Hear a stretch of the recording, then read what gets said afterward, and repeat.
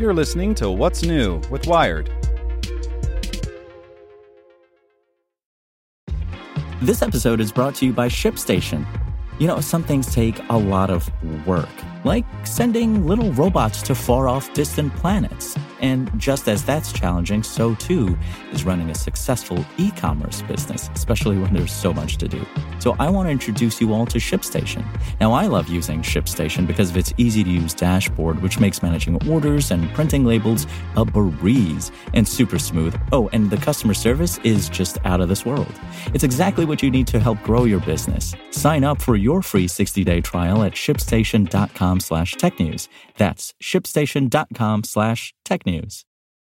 This podcast is supported by Tools and Weapons, the podcast hosted by Microsoft Vice Chair and President Brad Smith. Each episode features insight you won't find anywhere else from the center of the conversation surrounding emerging technologies like AI. Right now on the podcast, you can hear a special episode where Brad Smith lays out Microsoft's vision for a vibrant marketplace driving the new AI economy. To hear more, follow or subscribe to Tools and Weapons with Brad Smith wherever you get your podcasts. Hello, I'm Nick Olmos, and this is Tech In 2, the coronavirus update from Wired. The CDC walks back new guidelines, a study finds blood thinners may reduce deaths, and the FDA warns of hand sanitizer in tricky packaging. Here's what you should know. After issuing new guidelines suggesting that people who were exposed to the virus but are asymptomatic don't need to get tested, the CDC is now reversing course, saying that testing may be considered for all close contacts of confirmed or probable COVID-19 patients. The adjustment comes after widespread backlash from health experts around the country. New research from a team at Mount Sinai Health System suggests that blood thinners may reduce the risk of death by up to 50% among seriously ill, hospitalized COVID-19 patients.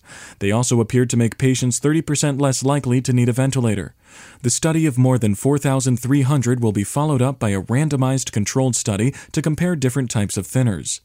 The U.S. Food and Drug Administration issued a statement warning consumers about alcohol-based sanitizers being packaged in beer cans, children's food pouches, water bottles, juice bottles, and vodka bottles.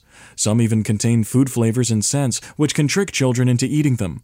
But be careful, the FDA warns. Drinking hand sanitizer can put you at risk of serious injury or death through alcohol poisoning. Want more news you can use? Sign up for the Tech In 2 newsletter at wired.com/TT. So if you ask anyone in the Wired newsroom, what's on your mind? Here's what some of us are thinking about. Big tech, the coronavirus pandemic, climate change, disinformation, and election security. What policing should look like in the future. This is Get Wired. And I'm your host, Lauren Good. Every story about technology is really a story about people. The good, the bad, and the ugly.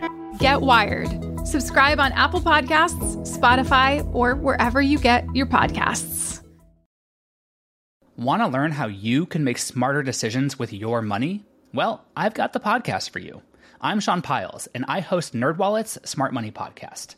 Our show features our team of nerds, personal finance experts in credit cards, banking, investing, and more. And they'll help you make the most of your money while cutting through the clutter and misinformation in today's world of personal finance.